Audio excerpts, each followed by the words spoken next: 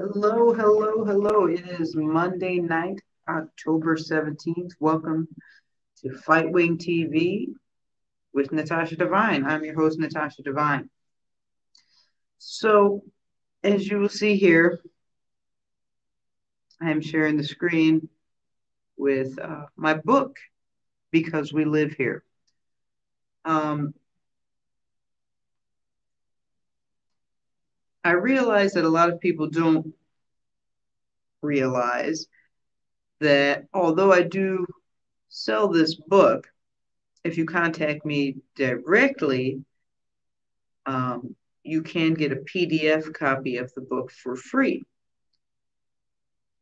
And a lot of people were saying, well, how come you're giving out something free? Aren't you a capitalist? Capitalists are all about making money, so on and so forth. First of all, capitalism is not necessarily a belief in making money, it's a belief in the freedom to make money, meaning the government should not be telling me what I can and cannot do outside of infringing upon somebody else's rights. So, uh, I thought it would be a good idea to discuss the contents of this book because I don't want to be a gatekeeper. And what is gatekeeping? Gatekeeping is essentially when you have some information and you don't give it away freely. You don't make it available to the public. You don't make it accessible. You make it either behind a paywall or you have to be a member of a certain group. Some sort of barrier between just searching for the information and finding it, right? Um, I think gatekeeping is great for products and exclusive content, like if you're trying to sell, say, a movie or a music video or something, a fiction book. Uh, but I find too often people gatekeeping in the political realm, which I think is a major problem. And it's part of why we have what you call low information voters, right? People say, oh, people are so stupid nowadays. They don't have any information. They don't do any research. Well, the real problem is not so much that people are stupid. Yes, there is a good amount of stupid people, but the real issue is that the political elites act like an understanding of politics is something behind a university paywall. Like, you're not welcome to understand this stuff if you haven't been in the, you know, elite halls of education where some professor has professed this information to you, which I think is a bunch of elitist bullshit. I think that political information is just like basic health information. It's for the purpose of keeping you safe. So when people are gatekeeping with political information, uh, they're creating a danger to other people. Uh, and this also applies when we're talking about censorship, like when you go on social media and they, for example, hide a spicy political story like the Hunter Biden laptop story.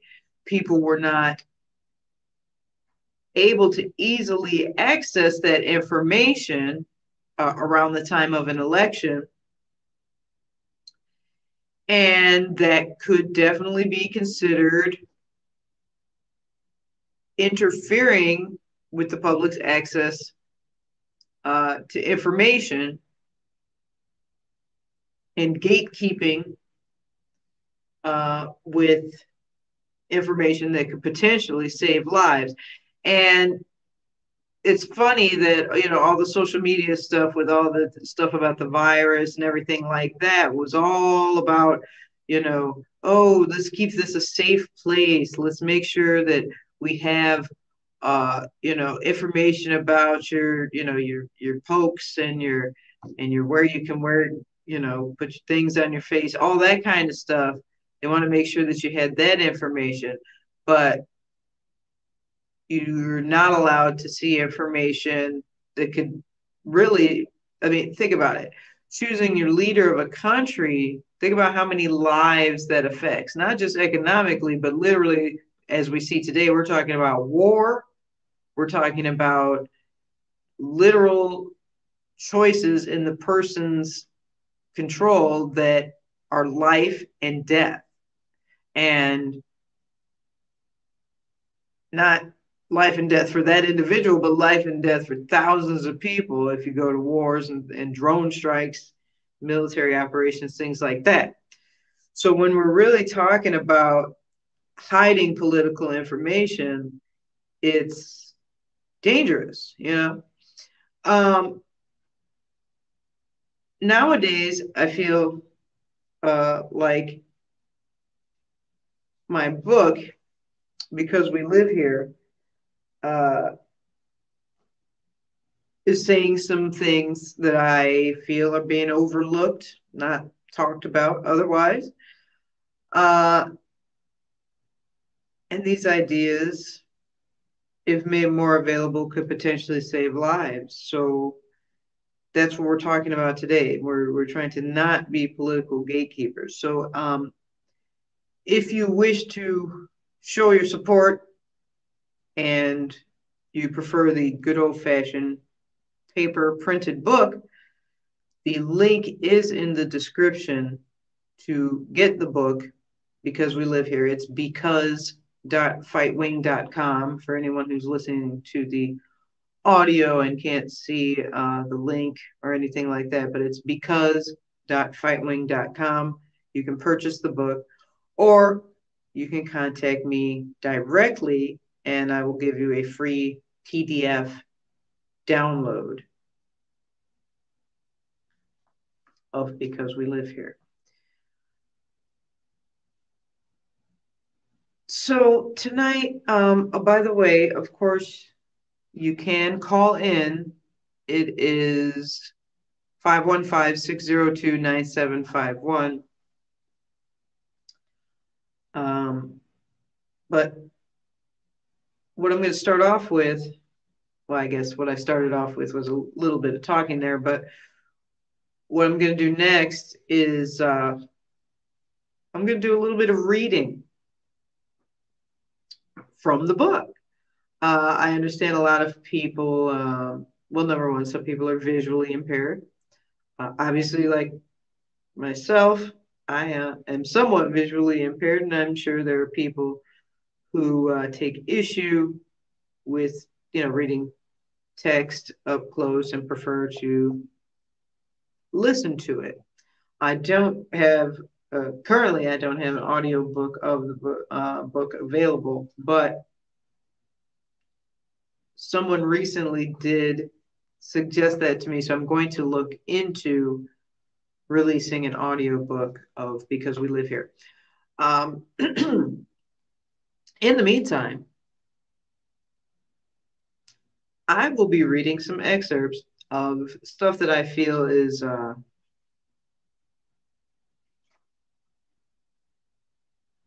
currently relevant. I see a lot of people,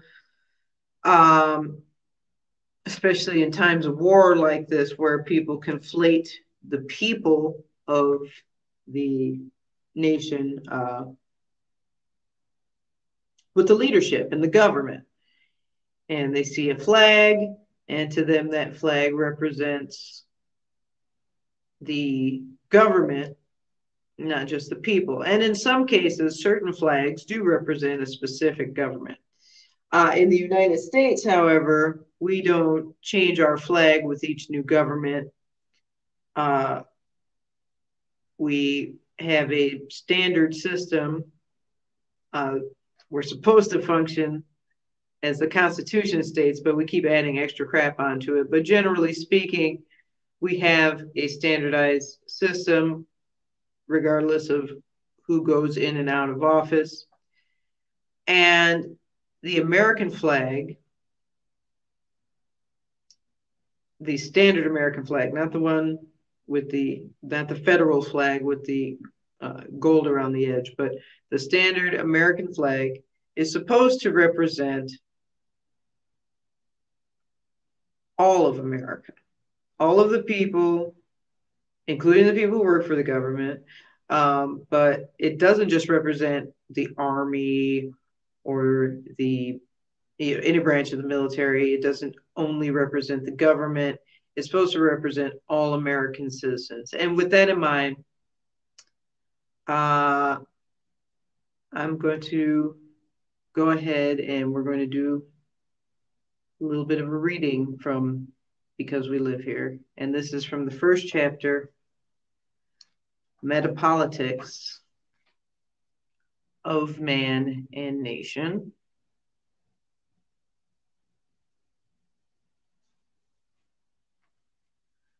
Fascists believe that the individual is the product of his state. National Socialists believe that the individual is the product of his race. Communists believe that the individual is the product of his class.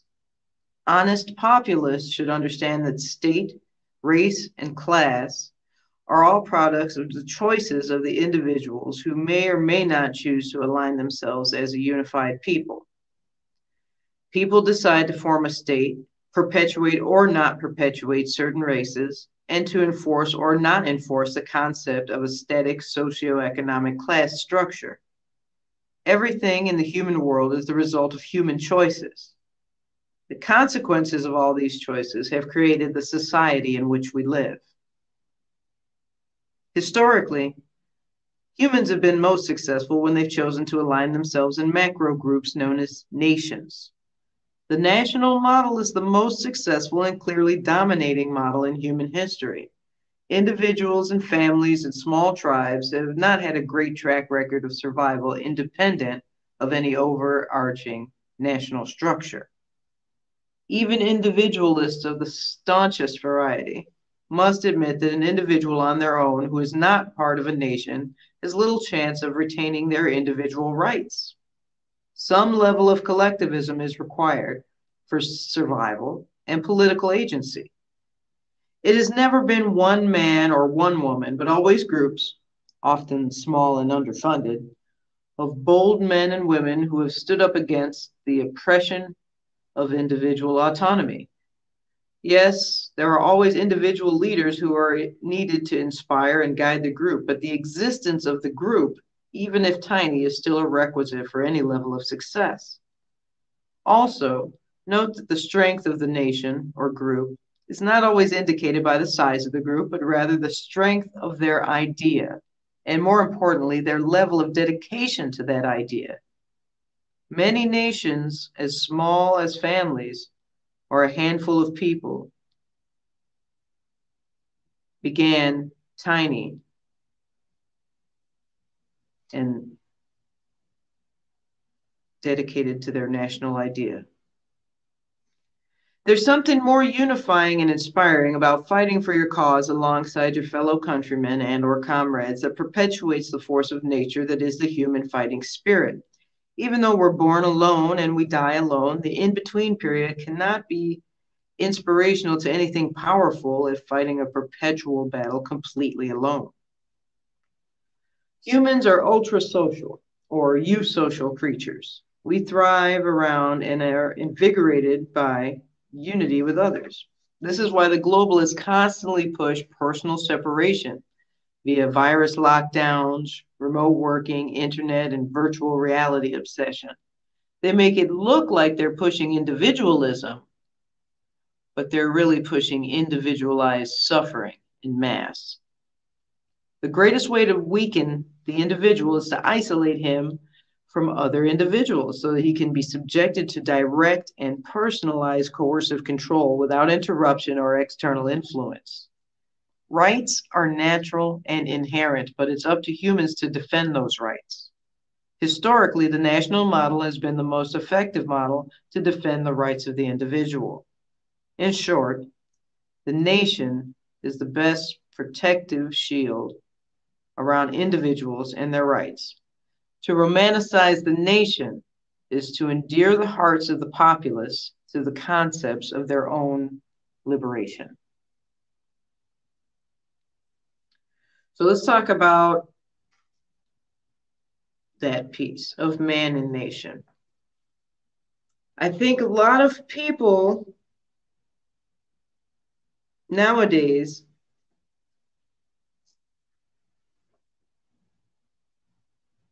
have become so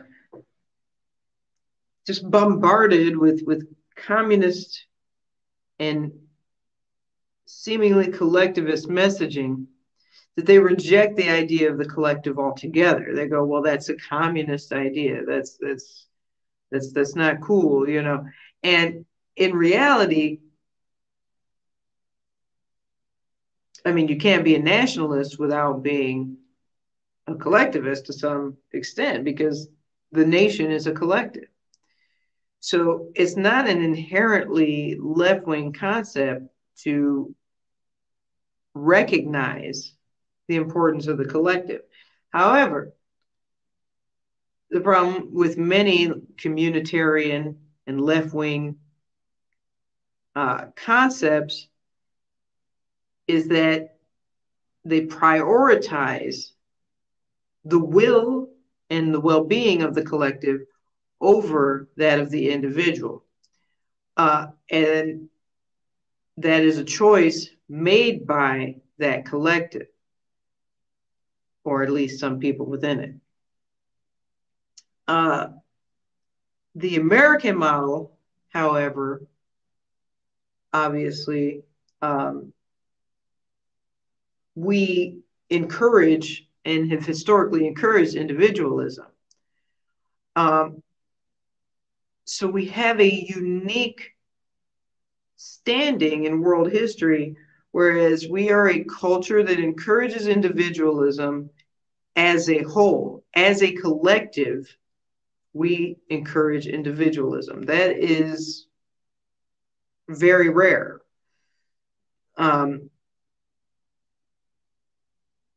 We obviously acknowledge the collective, the nation, but we consider individualism one of our national traits. That's not something that people associate with other countries. They don't say, well, you know, let me just pick a random country. Luxembourgers are very individualistic, you know, the world-renowned Luxembourger spirit. No offense to Luxembourg. It's just an example of a country. I could say Switzerland or Spain, whatever. But Americans specifically are known for our rugged individualism.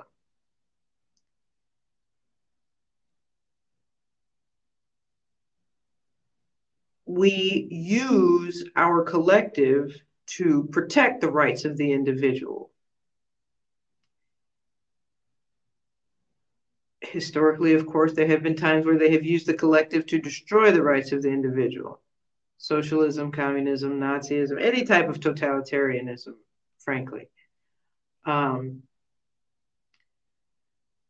So let's go to the next element. Like what, okay, we're talking about promoting the idea of the collective. How does that protect us from the collective destroying the rights of the individual? So that's where anti-communism comes in. Next section. 90 seconds. Oh, you have 90 seconds remaining to call in if you want to, by the way. Next section, anti-communism at all costs. Communism is the destroyer of nations. The Communist Manifesto clearly states the belief that working men have no nation. As discussed in the previous section, we've established that the nation is what best protects the individual. Thus, communism is always a direct threat to every individual, even to the unwitting communist himself. Communism is an Ouroboros that perpetually eats itself. It feeds nations to exist, to feed off of. But what happens once the nations have all been devoured? The time to attack communist states as being false and secretly nationalist so they can destroy and devour them all over again. The plan is to keep grinding down every failed state until nothing remains. The way that the world governments reacted to the coronavirus outbreak should have been the way that they reacted to the communism outbreak. Swift, brutal, sweeping. But alas, the states are all infected with the communist virus in this modern world, and the governments of this world were more effective in mitigating freedom than any virus. Attraction to communistic ideas are symptoms of a mental schism in which cognitive dissonance is completely ignored. The communist claims to speak for the working man, but rarely works, eschewing the experience of labor for the thrill of protest. The communist claims to want to liberate the working class, yet every attempt at enacting his system has only amplified their suffering exponentially. The communist claims to be fighting against racism, classism, and oppression, yet builds autonomous obelisks for each race, creates a political class above all who oppress the masses. Look at history. Most countries that went communist still have never escaped its grasp. Countries that were once communist are still struggling years after rejecting the suffering of communism. Nations that were once fascist seem to have mostly recovered, because even though fascism embraced the dark world of socialism, it still didn't destroy the national idea. So there was at least something of their former nation left for the next society to build off of. Communists traditionally have destroyed all real symbols of nationalism and tradition, thus leaving post-communist societies rootless and sterile. If you take a look at many of the former Eastern Bloc countries, you'll see widespread drug use, prostitution, atheism, and high suicide rates, which are all clearly related to the fact that there's no national home for all these lost children of the USSR. Regardless of your personal ideology, you as a sane human being must oppose communism in all its forms wherever you find it. Not to do so is not only pure misanthropy, but it's also self-destruction. I know that leftist people get really, really triggered by the Pinochet meme, the idea of throwing communists or, far leftists of various varieties out of helicopters. They say it's dehumanizing. I can understand how a person might feel like, well, this meme is saying that my life is worthless and I should be thrown out of a helicopter, and that makes me feel like they're trying to unperson me, and this makes me less than a person. Well, here's the thing. Humanity is a touchy subject, right? Like, who or what is human in the modern day? We talk about transhumanism. At what point of cyborgism is a human no longer a human, and so forth? Let's take this into consideration when we're talking about communism, because they really dehumanize themselves with their inhuman beliefs, and they dehumanize literally everyone else in their system of belief. So if you're a true communist, you don't believe, for example, that an individual person has rights. That's dehumanizing. You've turned them from a human, an individual person of worth, a unique and special creation in the eyes of God, and you've turned them into a number. You've turned them into a representation of either class struggle or revolution. When you think like a communist, you think like a machine. That's the dehumanization of communism. Communism promotes the idea that the whole is inevitably of more worth than the individual. That's why people think it's okay to throw them out of a helicopter, because they've already literally turned all people in their ideology into essentially worthless and expendable. It doesn't matter how many people die in order to get the revolution going, quote, capitalism must be ended, etc. So if you feel that way and you hate capitalism, which literally means private ownership, you're saying, I don't believe any of you should be able to have any possessions, And you're literally saying that to people. And don't you think that's dehumanizing a little bit? People can't even have possessions, they can't own property because it's somehow theft. They believe property is theft, that it's supposed to belong to everybody else and not to you. They treat you literally how animals behave, like ants, like insects. So, how can we dehumanize the communists when they're essentially a human, have a viewpoint like a machine, and have no respect for human life? They've already dehumanized all of us and in so dehumanized themselves. If the communist doesn't want people making edgy memes that make communists feel like less of a person, then maybe the communists should start acting like a damn person. How about that? Just an idea, putting that out there. Now, I've had some people who are actual communists write me with some points of contention about that section. Um, but each of the individuals that I spoke to were essentially anarcho communists, not state communists.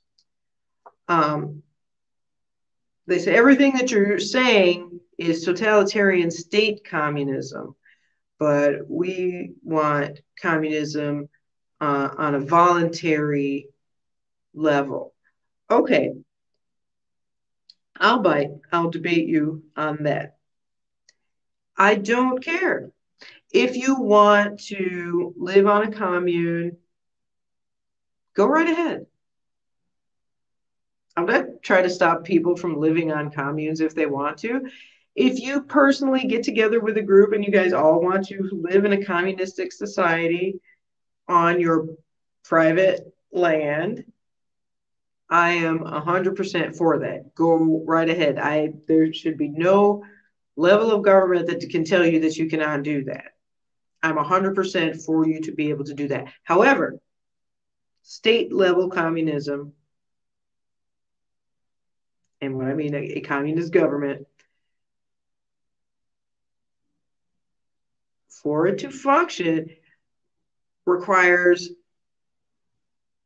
coercion, and it would force me to live on this commune as well. And I don't want to do that. I don't want to live on a commune. So when we're talking about communistic thought, we're talking about overarching communistic thought, thinking the world should be run this way. If you have some idea that, well, me and my friends want to go in a communistic way, go right ahead. I don't care. That's not what we're talking about. The problem is, however, that oftentimes people start off small with the little commune and they try to do that. And then they realize that there's something in the regular society that's keeping their commune from functioning the way that they want to. And then all of a sudden they believe, well, maybe the government needs to enforce these communistic ideas so that our communes could work the way we want. And then that's where we get into the totalitarian aspect of government telling me what I should do. And that's going to end in a fight every time. So just remember that. I don't care if you want to be like a folk Maoist, like, well, we're down with the people, but if you're telling me that the government is going to function in this way and there's going to be a redistribution of wealth, no, I'm going to give a thumbs down to that. And just because I disagree with the communistic thought and believe that people should oppose communism, it doesn't mean that I'm saying that if you heard someone has a communistic thought, you should go out and fight them, or that you should embrace anything that says that it's against communism, like Nazism or anything that purports itself to be against communism. Obviously, there are going to be things that claim to be what they're not.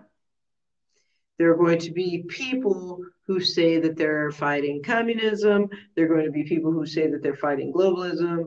And there's going to be people saying all sorts of things, and they're not telling the truth. We know this. Okay. Uh, so just because I'm saying anti-communism is at all costs doesn't mean embrace stupidity.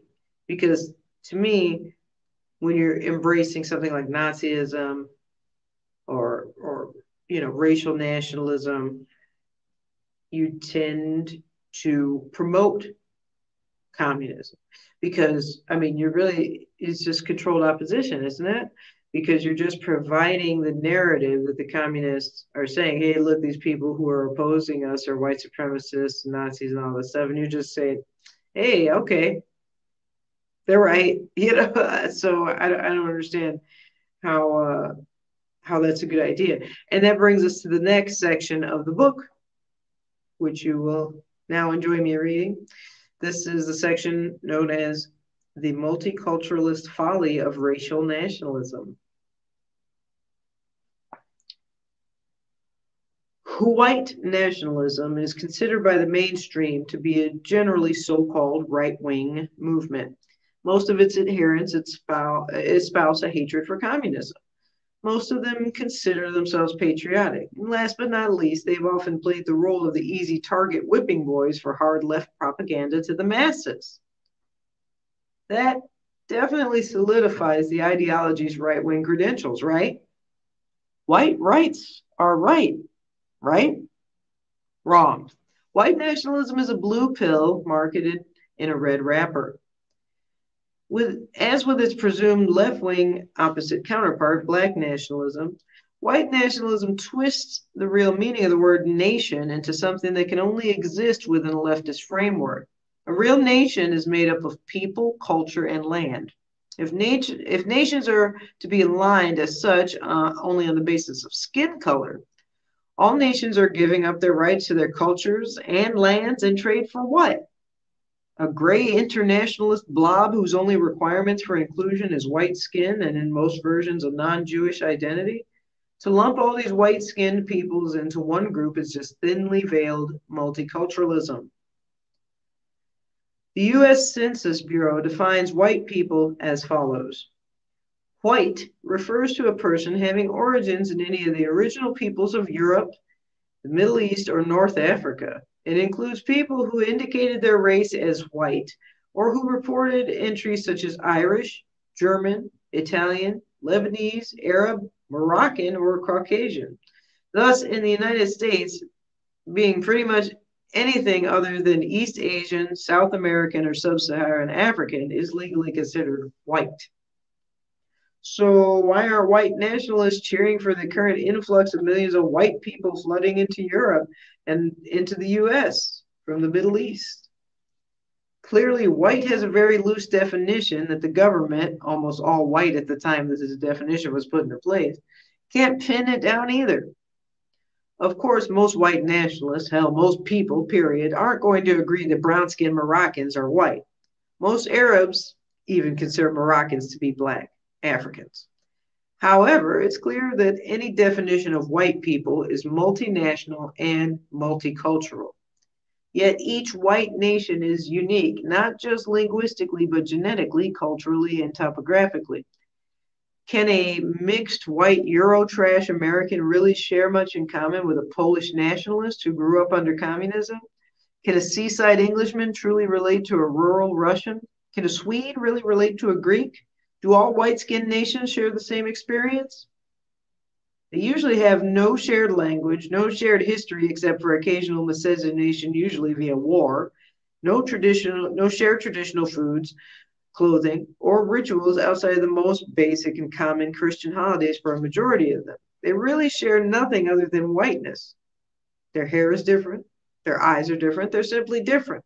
In fact, each white-skinned ethnic group is so very different that white nationalists who define themselves by their own whiteness can't even seem to agree on what qualifies as white. Is simply white skin? Are you white if blacks treat you like you're white? Is whiteness defined by the viewpoint of anti-white leftists? Many groups, like Volksfront, require only one that looks white and isn't a Jew for inclusion. Yet, plenty of people with white skin and apparently European features come from a racially mixed background. My daughter looks very white, but I'm clearly not white. Actress Heather Locklear is descended from the Black Gullah Geechee community, but most view her as a blonde white actress and don't associate her at all with blackness. Furthermore, what about someone who has a white-skinned Ashkenazi father but say a Finnish mother? Person isn't considered Jewish, and if they follow Christian culture, they might appear as a typical white person to non-whites and be attacked as such. But most white nationalists will reject that person for having a partial Jewish background. There are even a few Ashkenazi Jews stupid enough to think that they're trans goys who identify as white because anti-white blacks think they're the same as all the other white-skinned people. Next thing you know, since biracial Barack Obama can be accepted as identifying as black because whites supposedly treated him as such, even though he's 50% white, you'll see other mulattoes identifying as white because blacks supposedly treat them as such. It's getting to the point where self-identification is becoming the norm amongst both black and white nationalists. I'm part Cuban, but I identify as white because blacks treat me like a cracker. Similar to the gender bender trend where people can just identify as whatever they want as if that magically transformed them into their fantasy selves. Nordicists who think that only countries founded by Vikings and have a higher percentage of blondes among their population count as white may accept Icelandic people, who are actually a mixed race ethnicity combining native dark-skinned Thule tribes with Vikings, but may have a difficult time accepting Greeks and Italians as their white brothers. Yet there are many Italian and Greek white nationalists who have so-called, quote, purer bloodlines than Icelanders. No amount of syncretic, fascistic-looking symbols on jackets or sock puppet accounts on Stormfront will ever make all whites equal. The same, of course, can be said for black nationalism, which lumps African Americans, most of whom have at least a small percentage of white or Hispanic heritage, in with Haitians, Swahili, Somalis, Ubuntu. Naturally, the black American-born raised person has very little in common with a person from the Congo. Africans who traded their kin into the Arab slave trade have little reason to associate themselves with the descendants of those slaves in the New World. Even within the African continent, what concern does a witch doctor in the sub-Saharan wilderness have for a cab driver in Cape Town? No amount of fake dashikis or made in China afro combs will truly unite people who have almost nothing in common. You just end up with more self-identification, like Rachel Dolezal's case of trying to feign heritage just for political inclusion. However, black nationalism doesn't deny its leftist origins, and it doesn't falsely purport itself to be right-wing, whereas white nationalism tends to do just that. Ethnic nationalism, however, doesn't carry quite as much leftist baggage. Ethnic nationalism, unlike racial nationalism, generally has the utmost concern for the culture, language, and land of a people. For example, Irish nationalism, for historical reasons, tends to be in political opposition with English nationalism. Under the banner of white nationalism, these two political and cultural opponents are expected to unite because of skin color and some genetic minutiae that makes the two somehow part of one nation. Never mind that our grandparents killed each other and the fact that we invaded your land and outlawed your religion and language. We're all white here, right? Ethnic nationalism also has less issues in defining inclusion. Since a nation is made up of people, culture, and land, if you're of that particular culture and descended from or completed whatever traditional ritual to join and pledge your allegiance to the people from that land, you're part of that respective group. Are Russians and Ukrainians going to lay down their guns because both sides of the conflict in Donetsk happen to have white skin? What about white-skinned Muslims in Kosovo? Are they likely to see the beautiful white skin of the ethnic Serbs and forget about all the atrocities committed between the two groups? White nationalism could only possibly unite so many diametrically opposed white-skinned ethnic groups by the force of an international government completely suppressing all expression of their local traditional cultures and redistributing wealth from the rich white lands amongst the poorer ones, which is called communism. I don't think it's a coincidence that both white nationalism and black nationalism really began to gain publicity during the 1960s and 70s, the same era of the new left infiltration of Western governments when it really began to gain strength. This type of multiculturalism is simply an ease into globalism. First, implant the idea that all whites are the same and should be considered one group. All blacks are the same and should be considered one group. Next, it's easier to implant the idea that all people in general are the same and should be considered one group. I think we're going to stop with the reading for now. But anyone who is confused and may have thought that I support white nationalism, I think you understand now, don't you, after listening to what I've just read. Once again, the book is called Because We Live Here. You can purchase the printed copy, just like this, at the link in the description, because.fightwing.com. If you do not have money, which is understandable in the Biden era, you can contact me directly, and you can go ahead and get a PDF copy, which you can download, share with your friends. You can even print it out and read it on paper if you like, if you don't like to sit and read books on the screen. But the point is, I'll be reading more from this in the future, but I really think that people need to think about these ideas that I'm talking about. That's why I made this fucking book. I don't want to be a gatekeeper. I didn't make this book to make money. I so far haven't made really any money off of it. The markup is only just slightly above the cost of production. So when you purchase this book, it's because you support the ideas. Okay, it's not because you're trying to make me rich, unless you buy about 1 million of them. Okay. So if you know anyone who would enjoy this book or is starting to get into these type of ideas and you feel that this would be explanatory, like you get some people who are new to the right, a little bit, some people who are new to nationalism and they can start to get sucked in by some of the racist propaganda, that type of stuff, give them this book. People who are maybe trying to be activists, give them this book. There's further parts that go into actual praxis deeper in the book. But that was a little bit that I think, and they just all happened to be in a row there in the book. I read them just in order there. That was section in the first section, of metapolitics section. But I feel that the metapolitics that we're just talking about, these are some topics that are currently a big deal. They matter right now. Number one, the separation of man and nation, the separation of nation from state.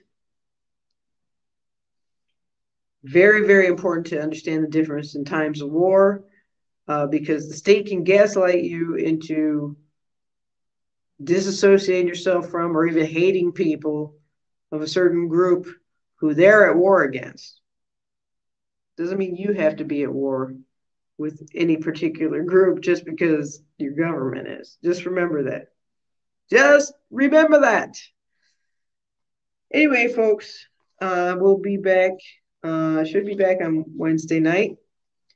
And I hope you enjoyed my readings from Because We Live Here. And early voting has begun in District 17 and throughout Illinois. I am not an early voter. I believe in voting on election day in person. If you're like me, show up on election day and write me in. Write in Natasha Thompson Devine for U.S. Congress if you are in my district, which is Moline, Peoria, Rockford, Bloomington, all the things in between, and the kind of weird, I don't know, like C or maybe like a G shape district. So if you enjoyed what you just heard me read and you're in my district, definitely write me in. And we will see you later this week. Stay free. Woo! Boiling alphabet soup, watching all the letters melt away. The pot is getting hotter every day. Soon we gotta boil the soup away. We are boiling alphabet soup, watching all the letters melt away. A-T-S-C-I-A-T-S-A. Soon we gonna boil that soup away. Nobody knows who did what today. Is it the FBI, the DEA, the NSA? I'm so confused. What happened to the USA? So many unelected killers taking all the people's place. We'll be boiling alphabet soup, watching all the letters melt away. The pot is getting hotter every day. Soon we gotta boil the soup away. Are you tired of being bullied for having a whack-ass, boring wardrobe? Answer is simple. Get some style. Stop dressing like a chump. Get you some stylish gear from Fightwing. T-shirts, sweatshirts, stickers, and much, much more. Merch.fightwing.com. Look around and get rid of that whack-ass t-shirt you're wearing.